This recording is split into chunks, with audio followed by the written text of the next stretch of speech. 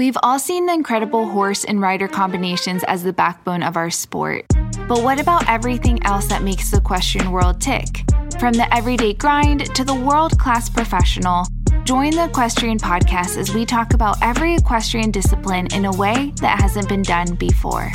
Now here's your host, rider, trainer, and influencer behind my equestrian style, Bethany Lee. Hey friends, and welcome back to the Equestrian Podcast. I'm your host, Bethany Lee, and this is episode 333.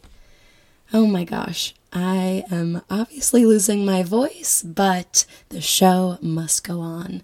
Today, our guest began riding horses at a young age outside of Montana, and she started as a 3-day eventer when she was 11, but recently, she decided to pivot her career goals and focus on show jumping. So I thought that was, always an interesting concept when you make it pretty far into your career in one discipline and end up switching. Because, not gonna lie, there's been a time or two that I have thought about what it would be like to switch to dressage, in my next life. So without further ado, please welcome our guest today, Ashlynn Meuchel. And again, I'm sorry for my voice.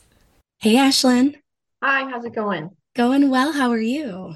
I'm doing well. Amazing. Well, thank you so much for taking the time. I am really excited to chat with you, especially about the concept of switching disciplines.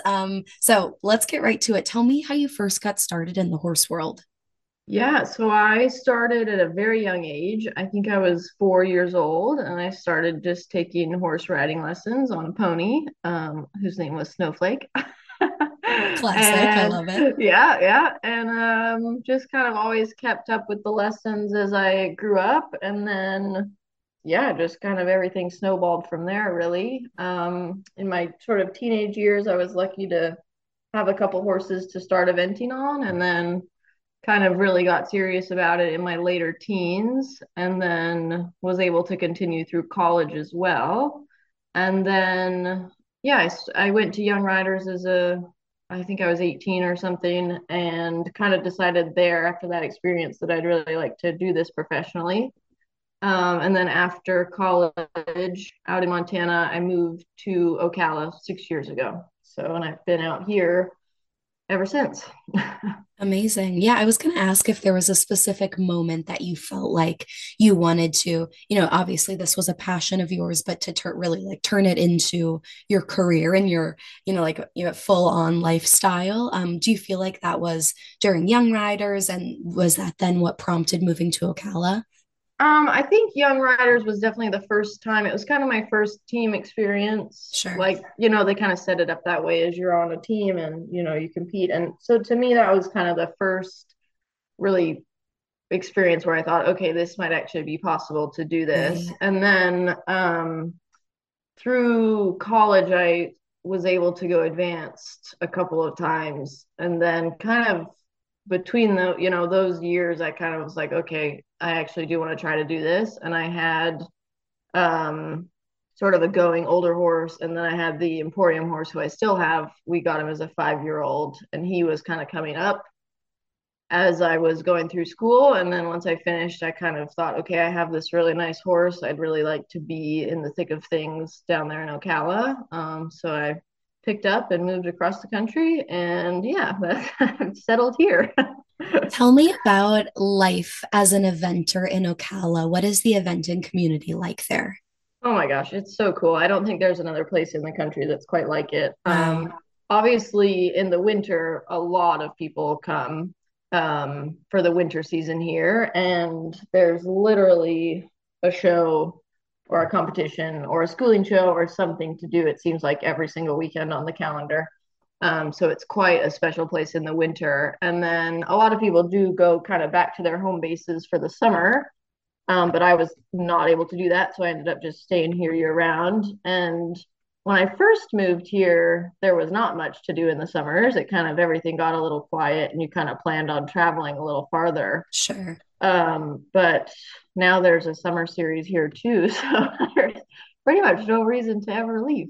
And just, Wow. it's central to a lot of the big FEI competitions as well. we're only a few hours from some other major venues. So it's just, for me, it's been quite a good location to train from for sure. Definitely. When it came to eventing for you and your career and your program and you as a rider, was jumping always your strong suit, your favorite part?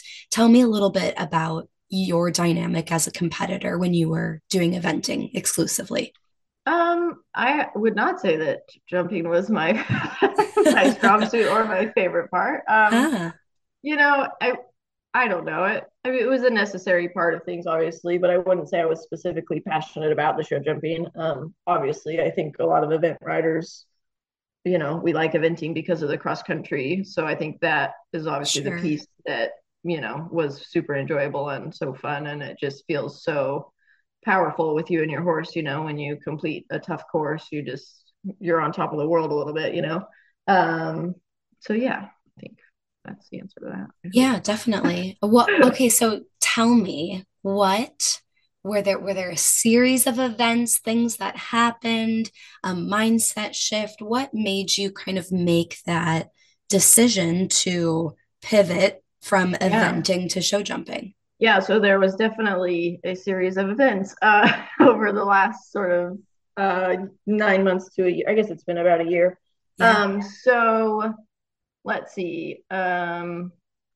Basically at Kentucky last year with the Emporium horse that I have, we had a pretty substantial fall on course. Okay. And we were lucky enough to both be unharmed as it turned out, but we did not know that the horse was unharmed for a large portion of the day. So it was just Wow. a really hard day, and it was hard on everyone around me as well, and hard on sort of my whole circle, obviously, because we didn't know sort of what the outcome was going to be, and it turned out everything was fine, but that was kind of the first thing that really, it was a lot obviously to handle, and then sort of through the summer I feel like I kind of watched a lot of eventing happen, and just some really major accidents happened, and a couple of riders were seriously injured and a couple of horses were critically injured, around the world, not just in the States or in Europe, but kind of all over the place a little bit. Right. And then concurrently with that happening, I had a client who wanted to invest in a show jumping horse, like a competing going show jumping horse, because he was interested in that sort of thing. So I was lucky enough to be able to get the ride on sort of a going meter 40 horse, which was quite special. So that horse arrived sort of by the end of summer last year. And at the same time, I took the Emporium horse. We went out to Montana for the 4 star out there, um, and he did a heel grab, and I couldn't finish the competition kind of for the first Wow. time. And so it was just, and I didn't have that much fun on cross country because I was a little, having had the thing happen at Kentucky. I'd had a few runs on Right. before the 4 star, but it just, the feeling wasn't the same for me anymore. And so then after that, I kind of, spoke to some sports psychologists and some therapists and that kind of thing, and just really had to assess what I wanted to do and where my comfort level really was. And I just sort of thought, okay, I could, and the event horse has always been quite a natural show jumper, and actually kind of is a show jumper masquerading as an event horse, or was. So it was kind of like, Okay. okay, I Yeah. could have two quite good going show jumping horses. Maybe this is, worth exploring a little bit more. And then, of course, with WEC open now here in Ocala, and they have a circuit here basically all year round, it just kind of, everything kind of all of a sudden seemed to be pointing me a little bit that way. Huh. So yeah, that's kind of, I guess, the route we took to get to Right. where we are. Wow, that's so cool. What was your personal training shift like, both physically, mentally, how you kind of prepared for shows? Any big changes in your Yeah, riding?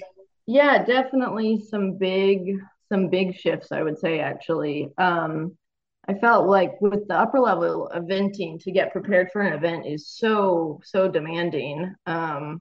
And to really get yourself and your horse to peak at the right time at the right weekend of the calendar, is quite a big undertaking. Right. And I feel like in the show jumping, it's sort of more of similar classes every week, right? There's not necessarily one big giant competition you're aiming for that happens twice a year. It's kind of like there's a big jumping class every week, it seems like. So it's a little bit easier in that way. You don't have to get everything to peak perfectly one weekend of the year, or 2 weekends of the year for your long formats. So that I have found in the day-to-day training is quite a bit easier. Obviously, there's less cross training to do, less fitness work on the horses. And then I guess for me, just been sort of refining and polishing the show jumping skills more, a lot more, obviously. Yeah. Do you feel like you had extra pressure to be like, oh, this is my only event. Like I have to be really good at just this. Yeah, it's a little bit of a different mental game, I feel like. It's just kind of figuring out how, as a rider, I was actually talking with a coach about this the other day, just figuring out how to mentally peak as a rider at the right time. And I feel like in eventing, you have such a long run up to a big show.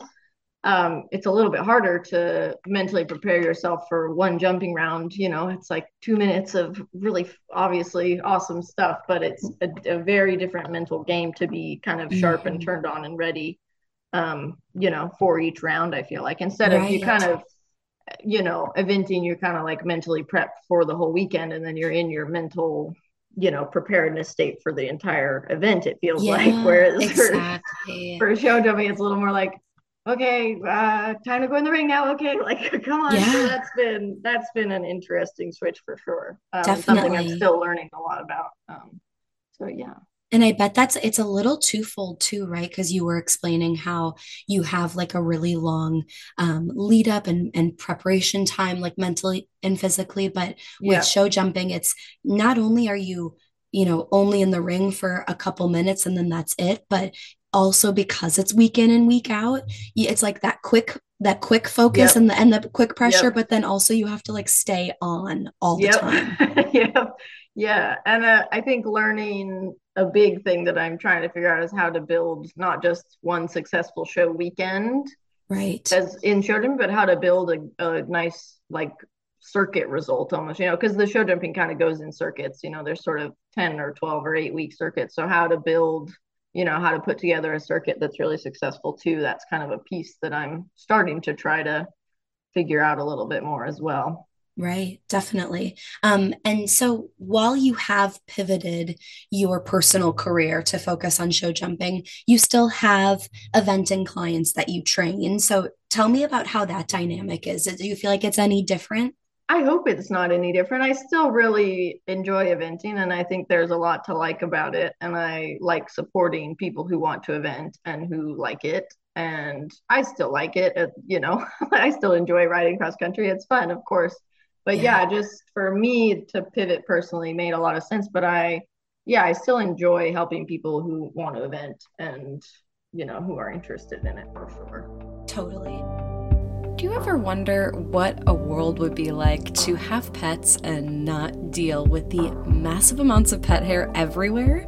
If you're a pet owner, you know how frustrating it can be to clean up pet hair from your furniture, your carpet, your clothes, you name it.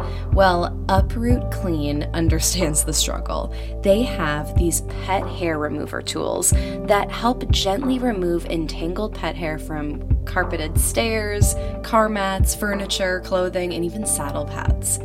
We tested Uproot Cleaner Pro on a variety of surfaces, including my favorite blanket at home, my couch, and definitely tried those saddle pads. We were so impressed with how well it removed pet hair from all of these surfaces, and it was so satisfying to use. The Uproot Cleaner Pro is a great tool for all pet owners. It's super affordable, easy to use, and it's really effective at removing pet hair from a number of places. So whether you have a dog or cat that sheds like crazy, I am thinking about those black yoga pants that just get covered in hair every time you're trying to leave the house and a lint roller just won't do. Or us equestrians having horses, especially during shedding season, where literally you can use a saddle pad one time and then it is just coated in hair. Uproot Cleaner is the way for you. So visit their website at uprootclean.com. That's uprootclean.com for more information and to take a look at their awesome products.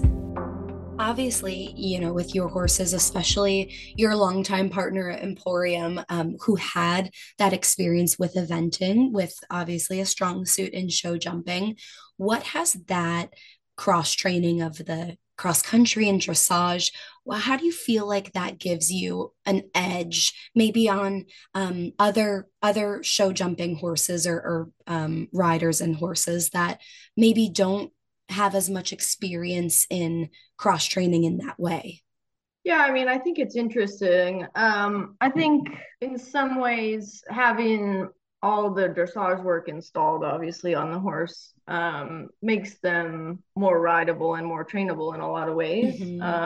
So there is sort of that, and the body strength and the fitness level on the event horses, they're so strong and they're so, they are truly so fit. So having those things kind of in my back pocket to apply to kind of the more jumpery types, I feel like is helpful to just, help them be, as fit as they can be and as trained on the flat as they can be. But it's definitely interesting. Having one that was produced purely as a show jumper has been really educational, just to see the sort of training differences that go into it, Definitely. It's been really cool. My horse, the Emporium horse, is a very careful horse, but he's also been trained to be brave and go cross country too. So exactly. it's an interesting balance of finding, now how do we channel all this bravery and, kind of the more gallopy open step, how do we channel that and sort of retrain it into hopefully a really successful show jumper, it's an interesting journey for sure. Yeah, and I've always heard if you're looking for a brave horse, look at eventing horses and look at polo ponies because they're like the least spooky ever. So that's so cool. Would you say, because sometimes being a hunter jumper rider and trainer myself since the beginning, there is, especially in the hunter world, there sometimes is such a thing as being too fit. Now, do you find with show jumping that that's not the case? What's your opinion about fitness and if there's such thing as a horse being too fit? I mean, I think it's possible to overdo the fitness for sure eventually. And especially for their, the horse's soundness. Obviously, you don't want to be pounding on them all the time and making them crazy, crazy fit.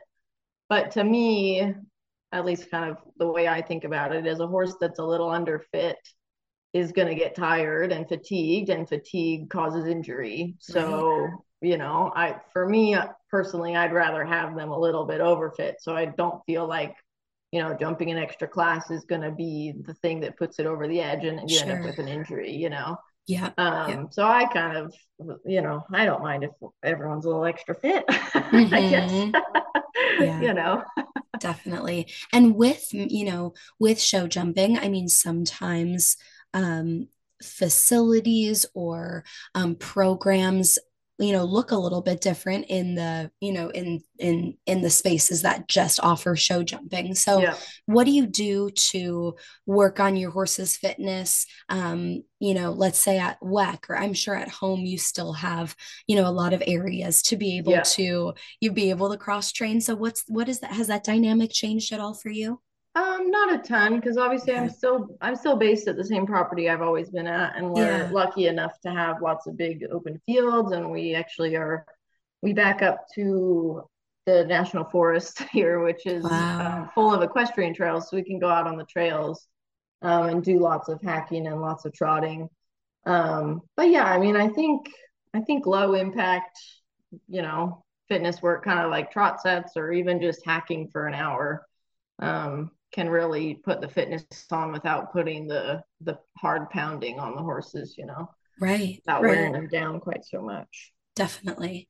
I bet this whole process has been, while there is so much crossover, in some ways I can imagine it being, you know, challenging or maybe even a little intimidating, kind of feeling like you're almost a beginner in the sport of show Oh, jumping, even oh though yes. that Oh, for I sure. know you can hold your own in a meter 40 class, but still, I think in some ways, what was that process like of kind of, approaching that transition, maybe feeling a little imposter syndrome, and then Yes. kind of gaining education in this space? Yeah, I mean, definitely it's you learn what you don't know really quickly, you know. Right. Yeah. But yeah, just kind of definitely just kind of trying to step up my education level has been really, really interesting and just always trying to learn the next thing and be a little bit better. But so, a lot of the same mental competition ideas still apply. So I'm lucky to have that sort of, high level competition experience and that mindset that I can still apply to the show jumping. But yes, I do feel green at the level, let's say. Yeah. Oh, wow. For sure. Yeah. And I'm sure that dynamic is just so unique because you don't know many beginners in a sport that can Right, still right, compete at a high level. So it must be just right. such a unique dynamic.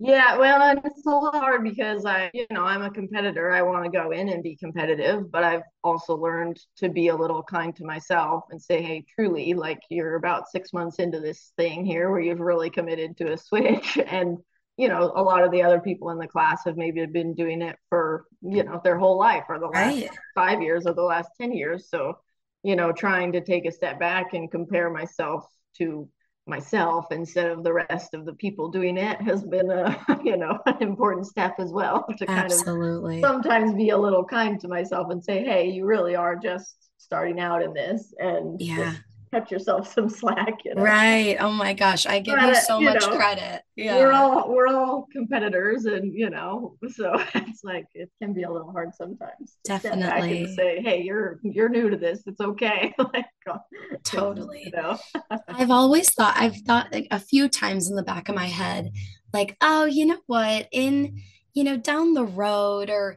in my next life, like, I feel like it'd be fun to like do dressage and just like yeah, do something totally different. yeah. For someone who is considering, what it would be like to change up disciplines, what advice would you give them? I guess just, give it a shot. If you're interested in doing it, find someone to Hmm. help you. Don't just try to go it alone. That's not a good way of doing it, Yeah. but find someone who can help you and advise you, even if it's just a friend who you can bounce ideas off of, or someone who's been in the industry for a while longer than you. And, you can talk to them about it or ask them questions and just kind of, give it a shot if that's what you want to do, I guess. And, Hmm. don't be too hard on yourself if at first you don't succeed. Yeah. Just try again. Yeah. But yeah, I mean, I think it's always cool as horse people to expand what we know and what we do and expand your skill set. You can never be overeducated, I don't think, or Hmm. you can never have too many skills as a horse person. That's So so true. Yeah, that's a really good point. What would you say is an area of the industry that you're passionate about that you feel like the rest of the horse world either just doesn't know a lot about or doesn't talk that much about? I guess when I think about kind of what's brought me here, I've always kind of had difficult types of horses to bring along and produce. And I guess I wish people would sometimes not always think of horses as having a problem and thinking about kind of what their life experience has been and what's kind of led them to what they're doing and their behavior, and kind of just have more compassion for the horse and think, okay, maybe he's actually not a jerk, maybe he's just had a harder upbringing or something's gone wrong along the way and he needs my help, rather than just saying, well, this horse is a jerk or this horse is bad. Maybe have Hmm. a little more compassion about, what the horse has experienced and try to help them instead of just kind of writing them off or, saying, oh, this horse is just hard or bad or whatever. I just think sometimes we lack a little bit of that understanding and the horses sometimes become more of machines than they should be, I guess. Yeah, that's a really good point. And I think something that we don't stop and think about often enough is just there is such a small percentage of horses that are mean and bad for like just the heck of Right. it. There's Right. always a reason, almost Right. always a reason. And Yes. so, always kind of having the patience and the kindness to take a second and try to understand them more, I think is, so important across all disciplines. But, Yes, I agree. I'm sure a big barrier to that is just the lack of knowledge of knowing, what that behavior is coming from, or why, or how long Yep. it's been around, or Yep. are they hurting, or is it just this learned behavior? So Totally. there's always Totally. so many things that, of course, we wish that our horses could talk back to I us, know. but Wouldn't that make life easier? so much easier. But I think that's also the beauty of the sport is that we're able to connect and communicate with our horses and in special ways and developing relationships with these animals that trust us to do some pretty incredible things on. So Yes, totally. I totally giving agree. them, yeah, so just like giving them the time that they need in moments of their lives where they're going through stuff or remember something or maybe reacting in a less than ideal way. And yeah, I think that's a really good point. Yeah. Yeah. Well, Ashlynn, thank you so much for taking the time to share your story. I think it is so brave and so cool what you've managed to do, going from, a successful eventing career to now a successful show jumping career. And so I just love that. And I give you so many props. And Well, thank you. yeah, and I wish you all the best. I look forward to keep continuing to watch your journey. Awesome. Well, thank you so much for chatting with me. All right, that is all I have for you today. Thank you so much for tuning in. If you liked what you heard, please take a minute and write a review on iTunes. I would so appreciate it. It helps people like you find the podcast, and it helps me get some killer guests. Thank you so much, and I will talk to you next week.